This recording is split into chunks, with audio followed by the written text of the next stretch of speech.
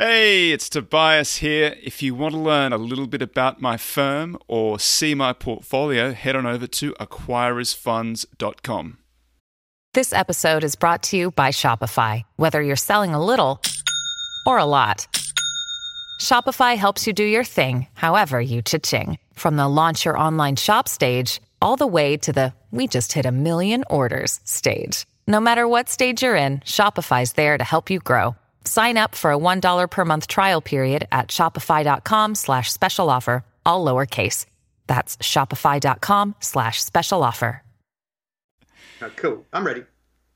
Hi, I'm Tobias Carlisle. This is the Acquirers Podcast. Today I'm speaking to Stephen Clapham of Behind the Balance Sheet. Remember financial statements? We're going to talk about those right after this. Tobias Carlisle is the founder and principal of Acquirers Funds. For regulatory reasons, he will not discuss any of the Acquirers Funds on this podcast. All opinions expressed by podcast participants are solely their own and do not reflect the opinions of Acquirers Funds or affiliates. For more information, visit acquirersfunds.com. Hi, Stephen. How are you? I'm good, Tobias. How are you doing? Very well, thank you. So I watched your Real Vision interview where you talked about the dark arts of manipulating financial statements and your history as an investor in hedge funds and now running Behind the Balance Sheet. Let's just talk very quickly. Can you give folks at home a background and tell them how you got to run Behind the Balance Sheet? Sure thing. Well, I've been an equity analyst for an amazingly long time.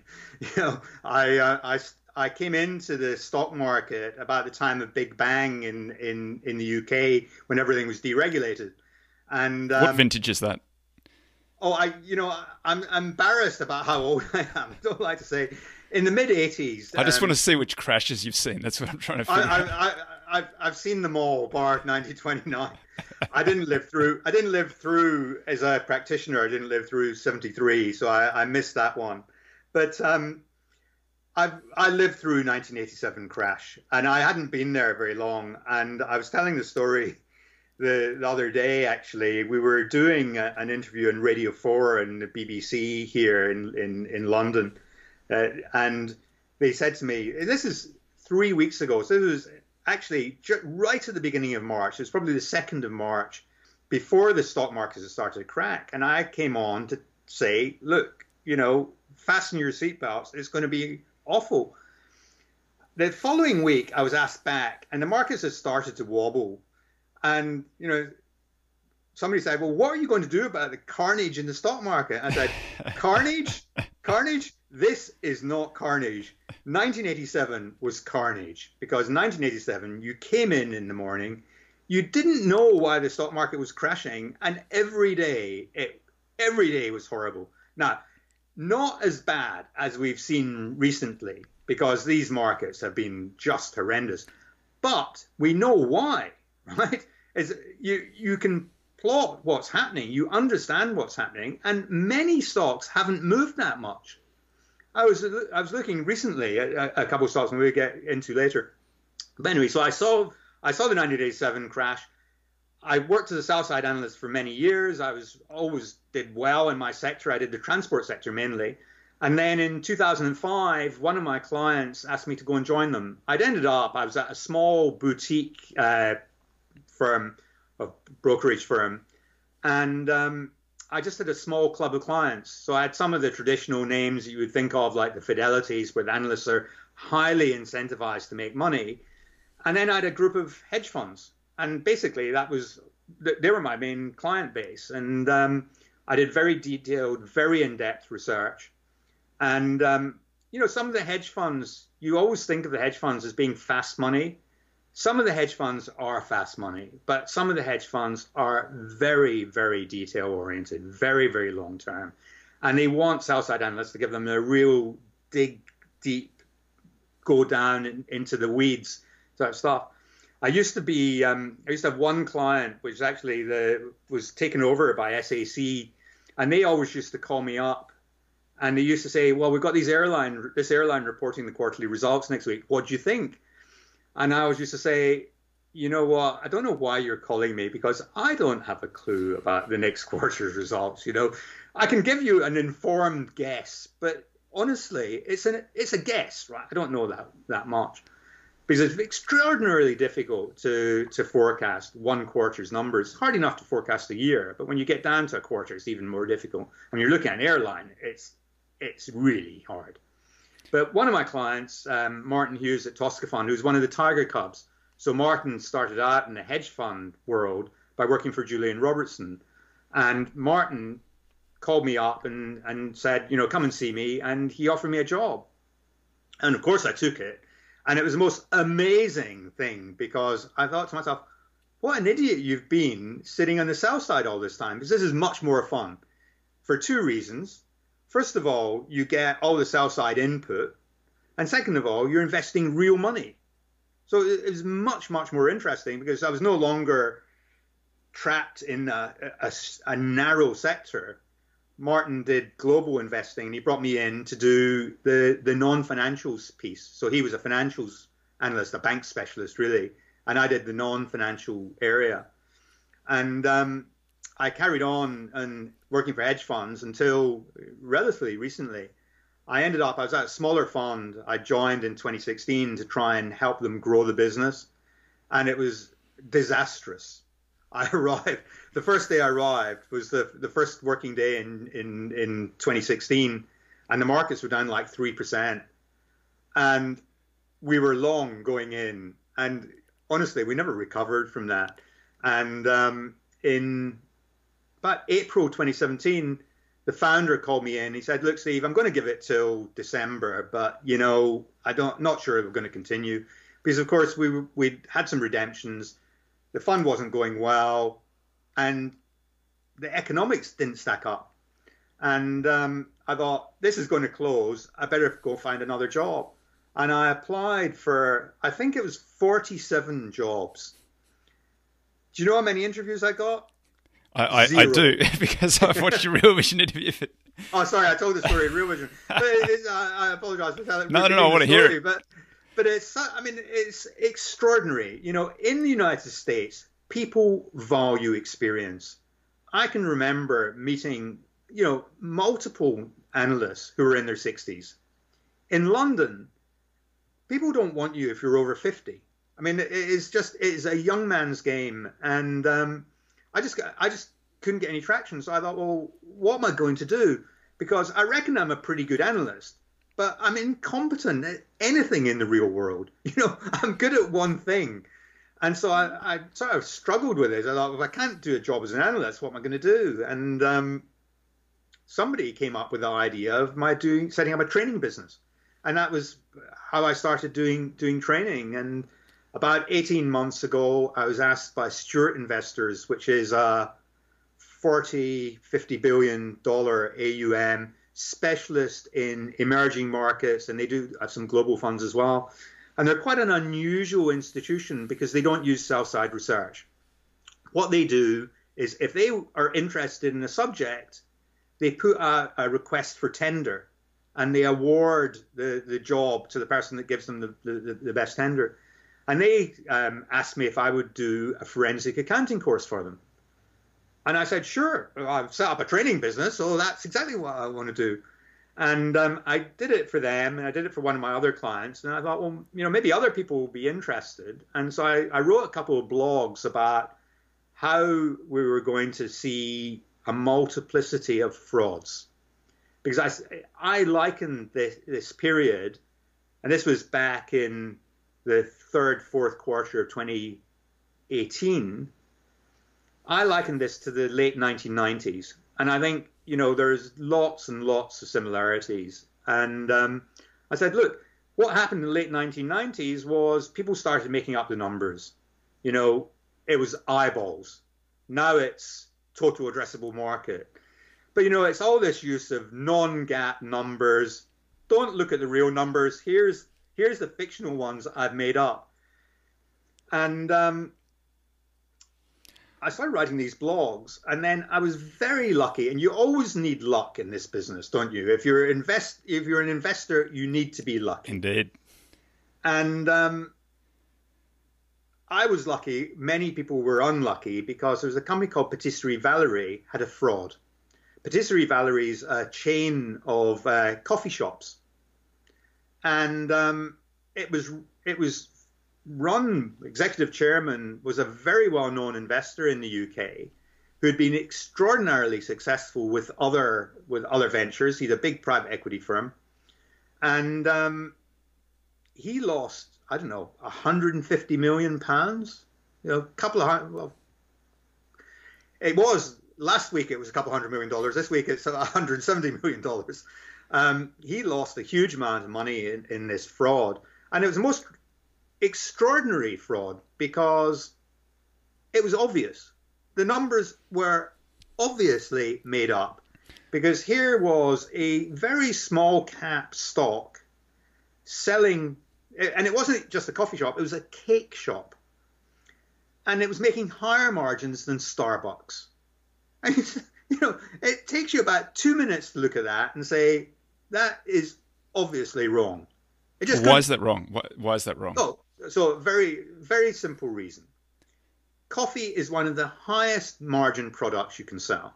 It's what's in a cup of coffee. You've got some coffee beans. Look, coffee beans are not cheap, but coffee, you're paying $5 for a takeaway coffee, right? You've got coffee beans, water, electricity, and a little bit of labor. It's one of the highest gross margin products you can get. Cakes, you just need to look at the cakes. These cakes are incredibly elaborate, filled with cream, fancy piping. They go off. People consume them on the premises. So you need a waitress. You need a table. It's not possible that a tiny business like Patisserie Valerie could make higher margins than a business like Starbucks. It's just obvious. And it was making much higher margins than any of its UK peers. So how were they misrepresenting that? What were the mechanics of what they were doing? Well, they were just lying.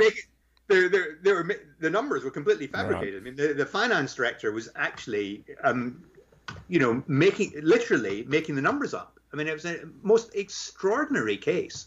And what was particularly extraordinary was that people assumed that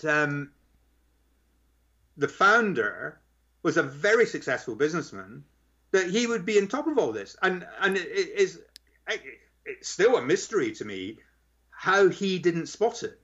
I mean, I'm sure he wasn't complicit because he even injected money to keep the thing going. And then when it finally closed, he paid the staff's wages for the last month out of his own pocket. Right, that's classy. So, I mean, really, yeah, I mean, a nice gesture. And I mean, there's no question he was shocked about it because I saw him the week that it had gone bust. And his son is at my son's school. The two kids are at the same school. And I bumped into him at the school gates. And I said to him, oh, look, I was terribly sorry. And, well done you for paying the staff's salary. And he looked at me and he couldn't speak. He couldn't get the words out of his mouth. I mean, it was, so, but it was a very odd case because the numbers were totally made up. And we'll find out because prosecutions will happen as a result of this. When you're examining companies, so you're a detailed analyst, you invest both long and short. When you're looking at them, what are you looking at what are some of the quick ways that folks can identify some of these frauds or manipulations that are going on? What are you looking for? There are some very simple things you can do. And when I started doing the research for the forensic accounting course, I went to the British Library, which has got, every book in existence except Joe Greenblatt's or Seth Klarman. Seth Klarman's the one that you can't get. It's got every book in existence. And I started reading loads of specialist books on this subject. And then I started examining past frauds because I thought the best way of working out how people do it is to look at the ones that have been uncovered. And the one thing that I found I think it was every single case, the margins were higher than the peer group. And the reason for that is very simple. It's much easier to fabricate the profits than it is to fabricate the revenues. Now, the frauds almost always also fabricate the revenues, but it's harder to do that, and there are more telltale signals. So they always fabricate the margins. They always boost the margins by more than they actually are. Interestingly, paying dividends usually is a good signal. And there's only one good signal for fraud, or a good signal suggesting that it's a healthy company? It's usually a good signal that it's a healthy company, but I have found a couple of frauds where the founder was committing the fraud, and the way he extracted the money was by paying a huge dividend. So dividends aren't a consistently reliable indicator. But the first thing I look at is always the margins versus the peer group. And the patisserie Valerie example is a classic illustration of that. You just need, you look at the margins and look at what the peers are making. And if the margins look odd, the chances are there is something odd, right? So that's the first thing that I look at. And that is a very, very simple guide. And you can do that in seconds. I mean, obviously, I'm sort of a sophisticated investor. I've got professional style tools that enable me to do that, just off a system. And if you're a professional investor, Bloomberg will give you that in a nanosecond. If you're a private investor, it's more difficult. It takes a little bit more time, but it doesn't take you a lot of time to do that. You can do it very, very quickly. One of the funny things is that's something that Buffett style investors look for, higher margins, because that indicates that's a stronger business. So that's something that you have to be particularly careful of if you're that style of investor. Yeah, but I mean, I'm not saying that every company that's got high margins or higher margins than its peers is a fraud. Just puts you on notice. But I think it's interesting, this idea about quality. So before I came on this, I was actually just recording some content for one of my courses, and it's about how do you find a high quality business. And of course, high margins are an indicator that you've got a good business if it's not fraudulent. But I tend to look at returns more than margins. So if I'm looking for quality, my first screen is a high return. And if you're committing fraud, you generally speaking will be fabricating some of your revenues. And by fabricating some revenues, on the other side of that, you'll create a fictitious asset. And generally speaking, frauds will have high returns, but they won't will have high margins, but they won't necessarily have high returns. So if you start that exploration on the returns side, then companies that have high returns will generally be high quality. And by doing that, you'll end up by excluding the frauds because they won't be making as high returns. But yeah, you're right. I mean, some high quality businesses have high margins, but the distinguishing characteristic will be they'll also have high returns, and a fraudulent company, a company that's making the numbers up, won't have. So the second thing that I look at is working capital ratios. And this is, I mean, it's slightly technical, and I think some private investors, some retail investors find this sort of a challenging thing, but it's pretty simple. I mean, I tend to do it in quite a sophisticated way because if you're cheating, then you'll probably be quite subtle about it and it won't be as obvious. But if you look at the trade receivables to revenue and the inventory to revenue, if those numbers are high, growing, or high relative to peers, it's usually an indicator of trouble. It may not be an indicator of fraud, but guess what? If your customers aren't paying you, that is not good news, right? I mean, obviously, we're doing this in the middle of the coronavirus epidemic and nobody's paying anyone. But in normal circumstances, if your customers aren't paying you, there's something wrong. If you're in a good relationship with your customers, they'll pay you on time. So if your debtor days are drifting up, it's either because your customers are unhappy or because there's something questionable about your revenue, or your customers maybe are in trouble. Maybe your customers are having financial trouble. But any of those three reasons isn't good. Is that a revenue recognition type trick? Like they're trying to get the invoice out before the end of the quarter, knowing that it'll never be paid. They're just padding it out. And then the client just comes back and says, this is all fictitious and we're not going to pay any portion of that or some small portion of it. Well, that's exactly right. I mean, what you usually see is they'll fabricate or they'll send an invoice out early and then the debtor days will go up. So they send the invoice out, the goods aren't actually dispatched, or they just manage to dispatch them at the end of the quarter. And that's, typically that's what happens and the debtor days go up. The other thing to watch for, and it's just like, subtlety here, but if you've got accrued income in the working capital, that is where you've not actually sent the invoice out, but you've accrued the revenue. When you've got that, and that is increasing, that's an even bigger danger signal. That's an even bigger warning sign, because that tells you that the management are making the numbers up and they're accelerating the revenue. And if you've got an acceleration of revenue, you're either you can be fabricating, or you can just be pulling the revenues forward because you need to make your numbers for this quarter. And I think we've seen a huge amount of this in recent years, because the problem is that executives are incentivized to make their targets, and they've got huge amounts of money at stake. And that Charlie Munger phrase, show me the incentives, I'll show you the outcome. Well, if you incentivize people with tens of millions of dollars of share options, would you be surprised if they're a little bit aggressive in their revenue recognition? Of course they're going to be. There's 10 million reasons why they're going to be.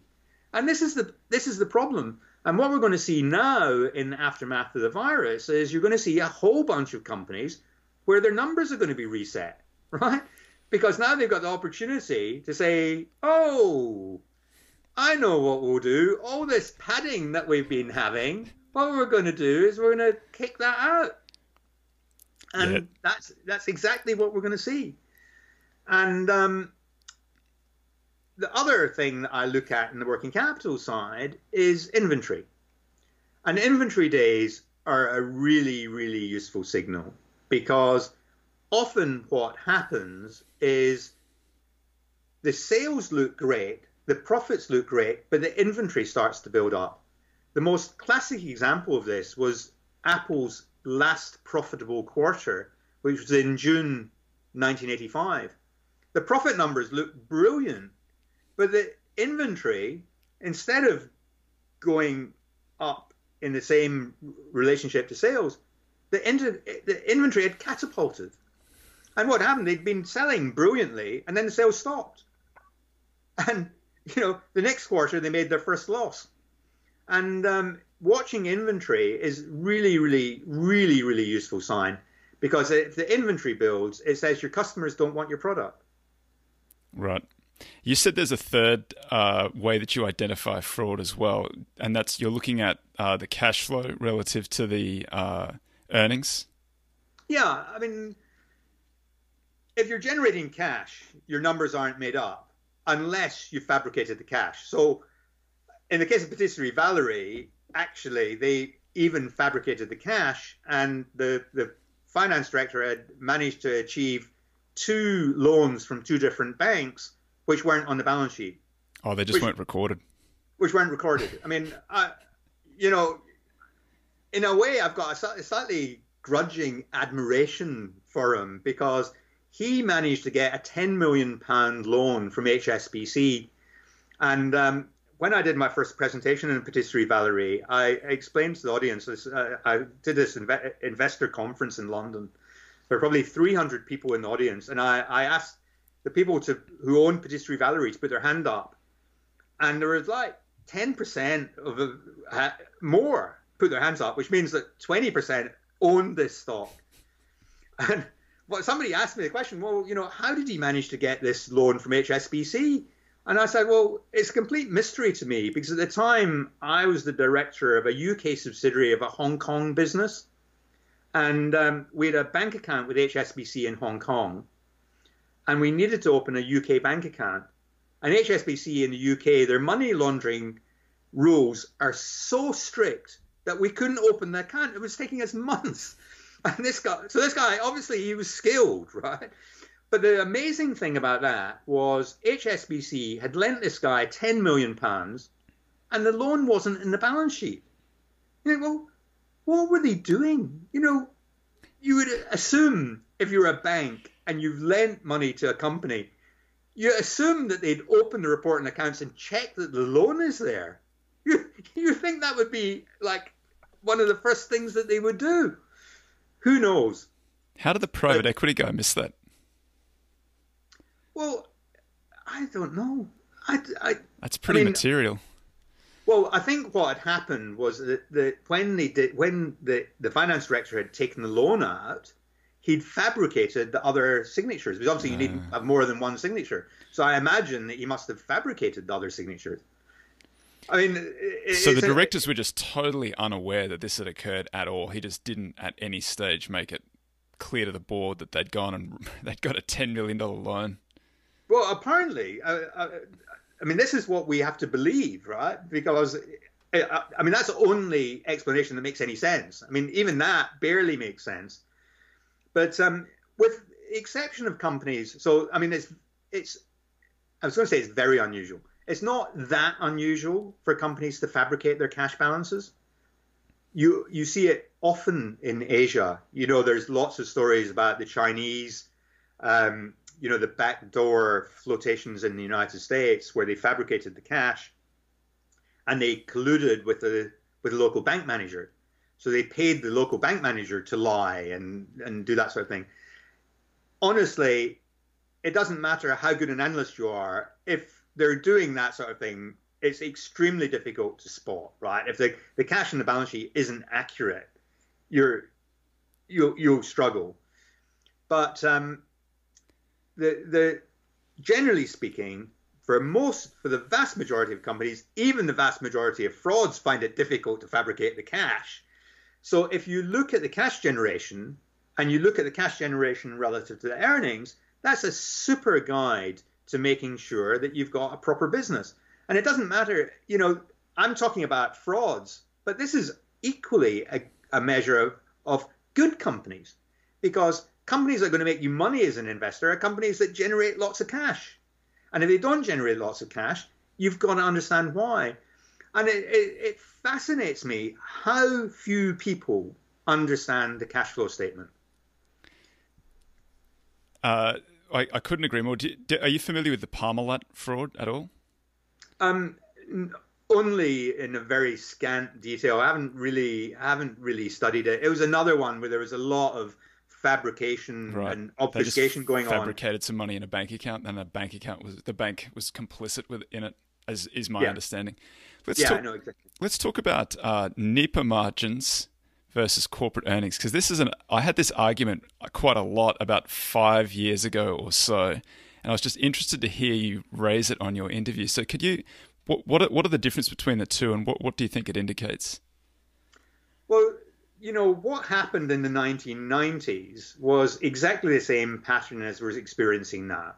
So the NEPA margins have been going down for, 15 quarters. I mean, many quarters.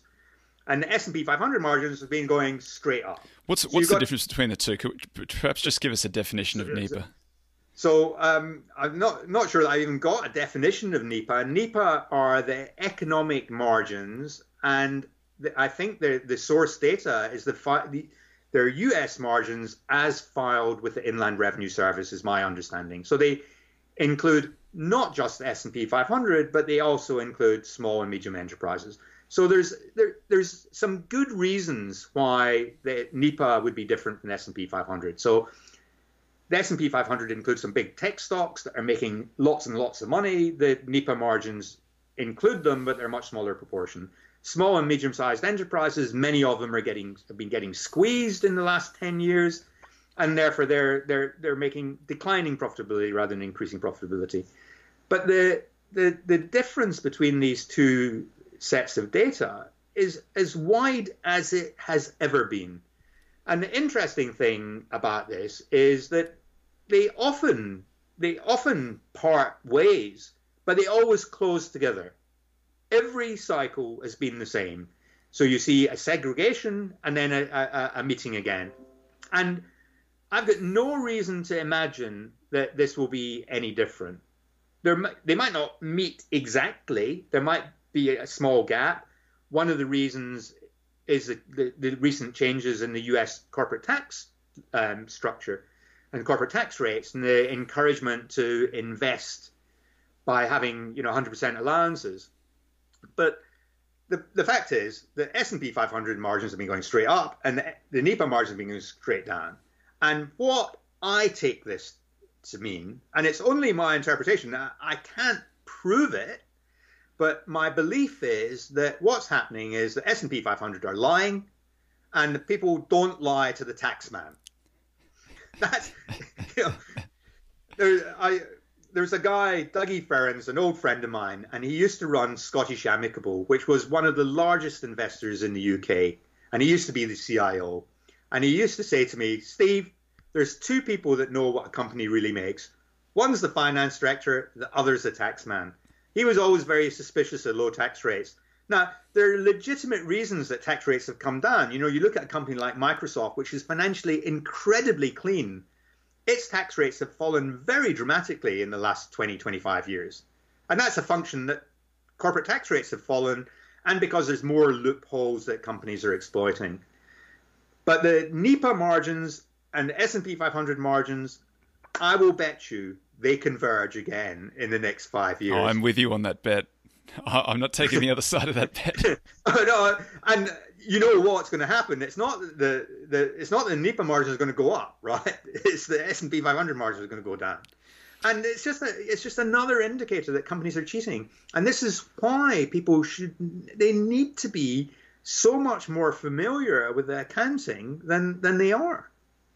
Let's talk about an individual name or a few. Are you familiar with Tesla? Oh, don't. People are so upset about Tesla. I don't really have a view on the stock, and I do think some of their accounting is very questionable. And I've had a number of debates. Bailey Gifford, just so full disclosure here, Bailey Gifford is one of my largest clients. Bailey Gifford are fantastic, gifted investors. And I love going up to Edinburgh and doing the courses there because I always get engaged in great debates, and they were very funny. I did the first course and I went up and I said, and Netflix appears in my course because Netflix is a dirty in the accounting side. And I said, I'm very sorry, but I'm going to talk about Netflix. And they go, don't be sorry, we're interested. And the reason I think that one of the reasons that they're so successful is they've got very open minds, strong views, loosely held. They're very interested in the counter argument. And it's so important for investors to be able to do that. Not all professional investors have got that open a mind. And we've had a number of debates about Tesla. We're working on the Tesla accounts actually at the moment, and we're thinking about doing a webinar series on, going through the Tesla accounts. And here's the thing. The trouble with Tesla is it's incredibly complicated, and it's very difficult to know what the numbers should be because you don't have a steady state.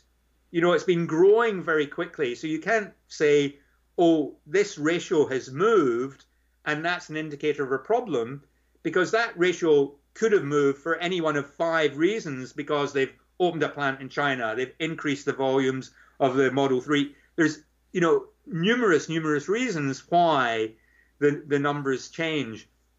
So Tesla's quite a difficult one, but it's got, some of the policies are weird. So I got pulled up for talking about their trade-in policies.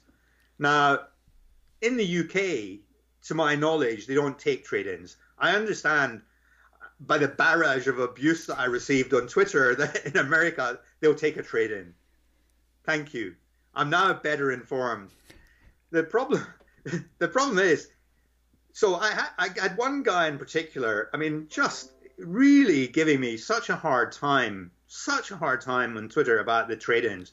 So I said to him, thanks very much for pointing this out. I hadn't realized that they took trade-ins in the United States. Can you then explain the trade-in accounting policy? Because it's written in English, but I don't understand it. And he couldn't explain it.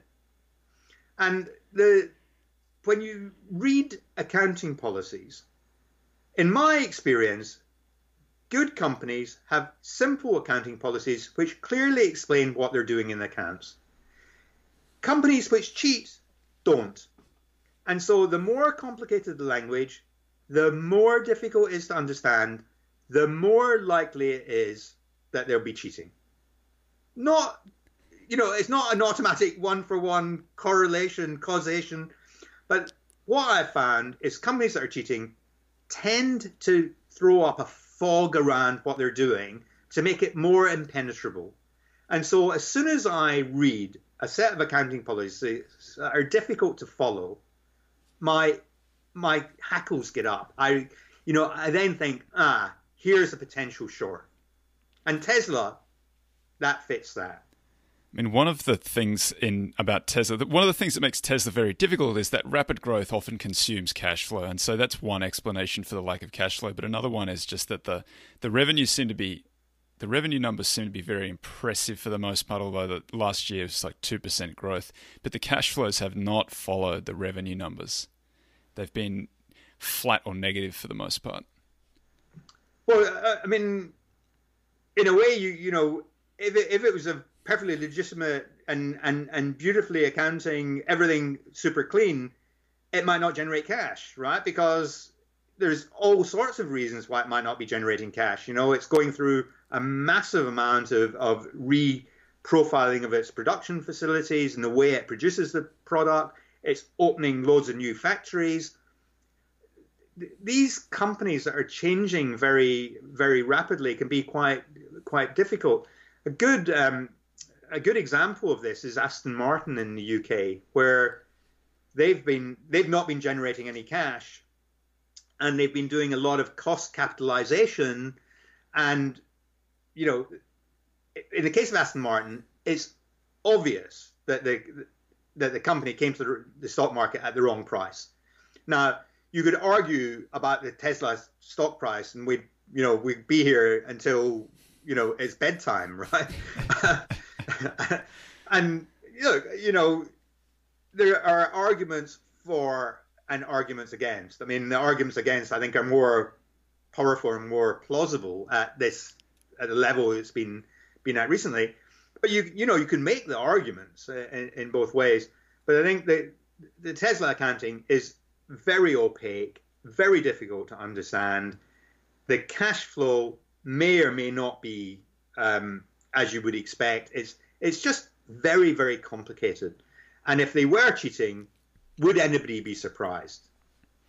When you're looking at different industries and sectors, do you find that there are any that tend to cheat a little more than others, or any that are more suspicious than others?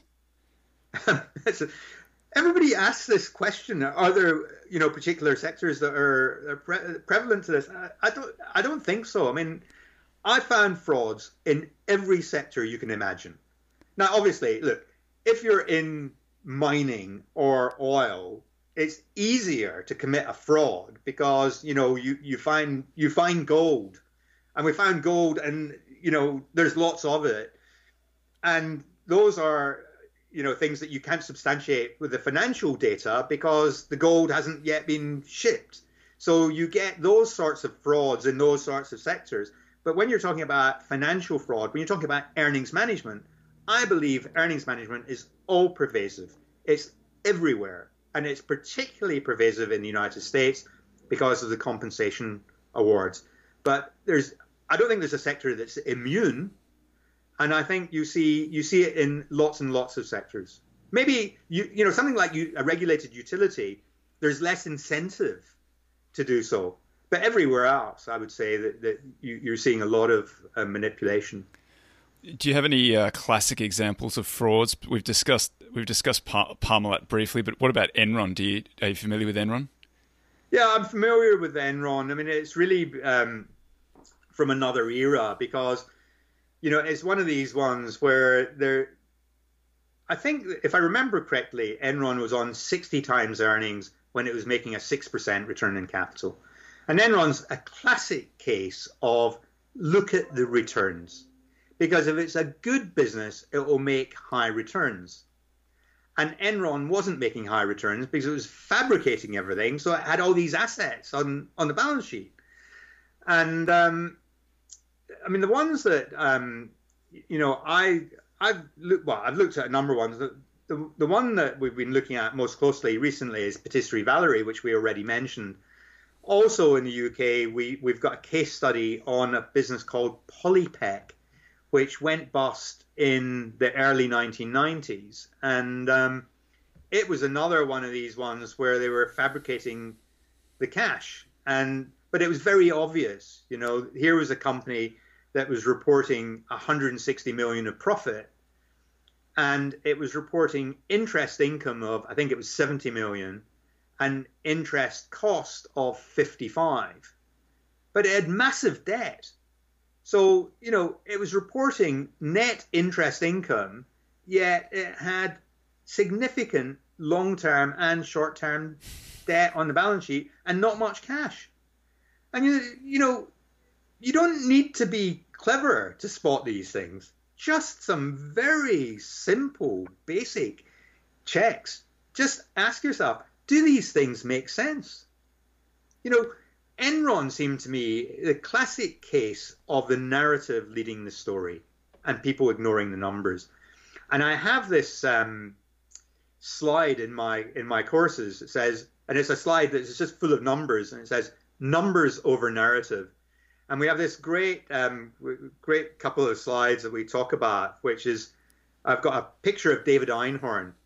And I don't know if you read David Einhorn's book. He wrote the book about the insurance scam. And I emailed him and I said, I'm not friendly with him or anything else, but I've had some email dialogue with him about ideas and stuff. And he's a very nice chap, it seems. He seems to be approachable anyway. So I emailed him and said, David, I enjoyed the book, but what I didn't understand was, you're David Einhorn. You're saying this company's making up the numbers. It's obvious they're making up the numbers. Why did the sell side not listen to you? And I was quite surprised that he emailed me back a couple of weeks later and he said, people like stories. People don't pay attention to the numbers. And there's all sorts of evidence of this. There's a study done by two academics at University of Notre Dame, which found that the reporting accounts are only opened, I think it's 28.4 times on average on the day of filing and the following day. And you think, well, that's just impossible, right? Now, it may be that, people open them via Bloomberg. That's perfectly possible. But there's only 300,000 Bloomberg screens in the world, and they're not all owned by equity investors. And there's a lot of equity investors in the world. And there was a great interview done by the CFO of GE. I think the interview was done in 2015.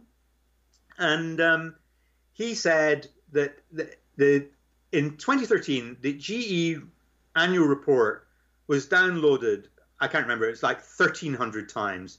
And in 2014, it was downloaded 3,400 times from their website. Well, GE's got millions of shareholders. I mean, admittedly, you could download the GE accounts from the website and you'd be none the wiser because the accounts were nonsense. But, it just amazes me. How can people own an investment and not have opened the accounts? It's just bizarre. I mean, I just don't begin to understand that. John Kenneth Galbraith used to call the difference between the reported numbers and what was actually happening underneath as the bezel. The bezel, yeah. And the bezel was often only revealed in the crash or after the crash.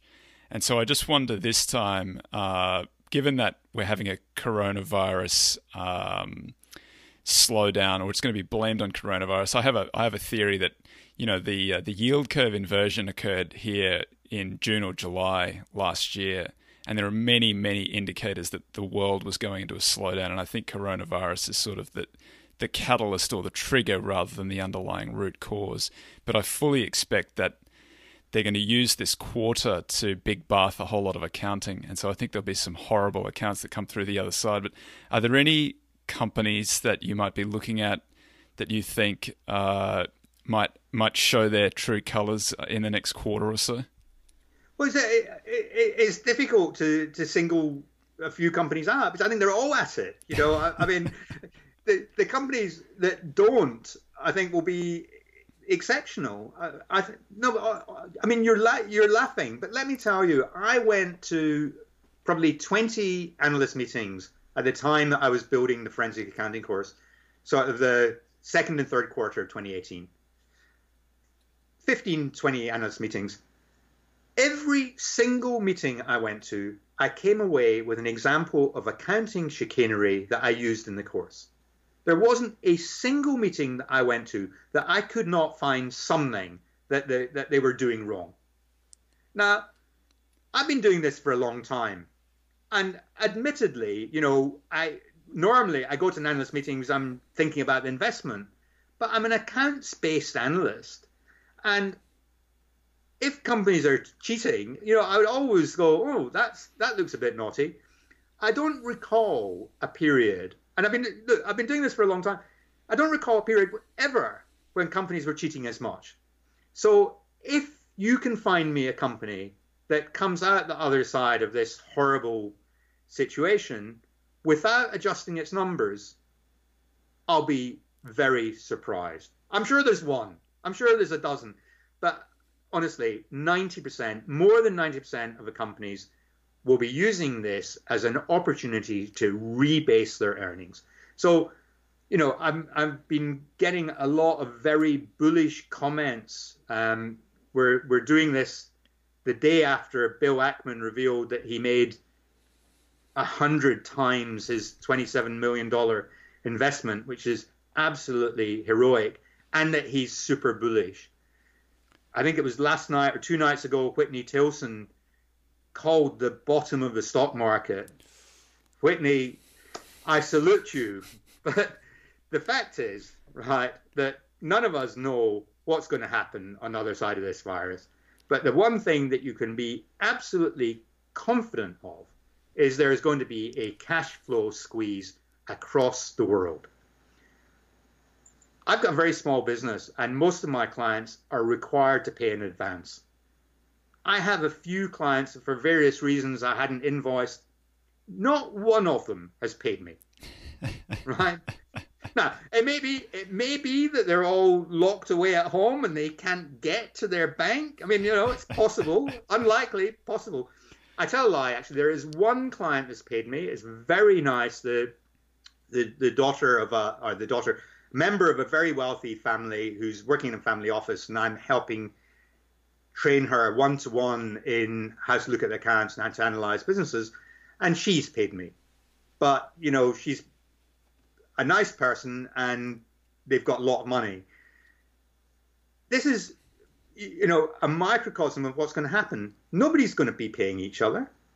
And working capital, I think, has been very stretched. I mean, I haven't done a very detailed analysis of this, but I've looked at a number of industrial companies where in the last 15 years, they've massively improved their collection cycle. So collection cycle for a company like Electrolux has gone from, 70 days probably to 0. A huge improvement. Maybe it was 50 days and it's gone to 0. So you think, wow, isn't that fantastic? The company's become really much more efficient in its use of capital. It's become much more efficient, but not by reducing its inventory. Its inventory days, its debtor days are flat over the last 15 years. What it's done is it's stopped paying people. So it's now got 100 days of payables. Well, guess what's going to happen? Those days are going to shrink. They're going to have to shrink because all its supply chain, it's going to be desperate for money. And so what you're going to see is many of your listeners will not even know what a rights issue is. And, when I started in the stock market, you had to know how to work out the theoretical X rights price. Well, I can't remember. I mean, honestly, I can't remember the last time I had to work one out. I'd have to go and look up what the formula was. It's so long since I did it. Well, guess what? We're going to be finding out how to do that very soon, because there's going to be a big change as a result of all this. And the other big change will be you'll see a load of accounting adjustments.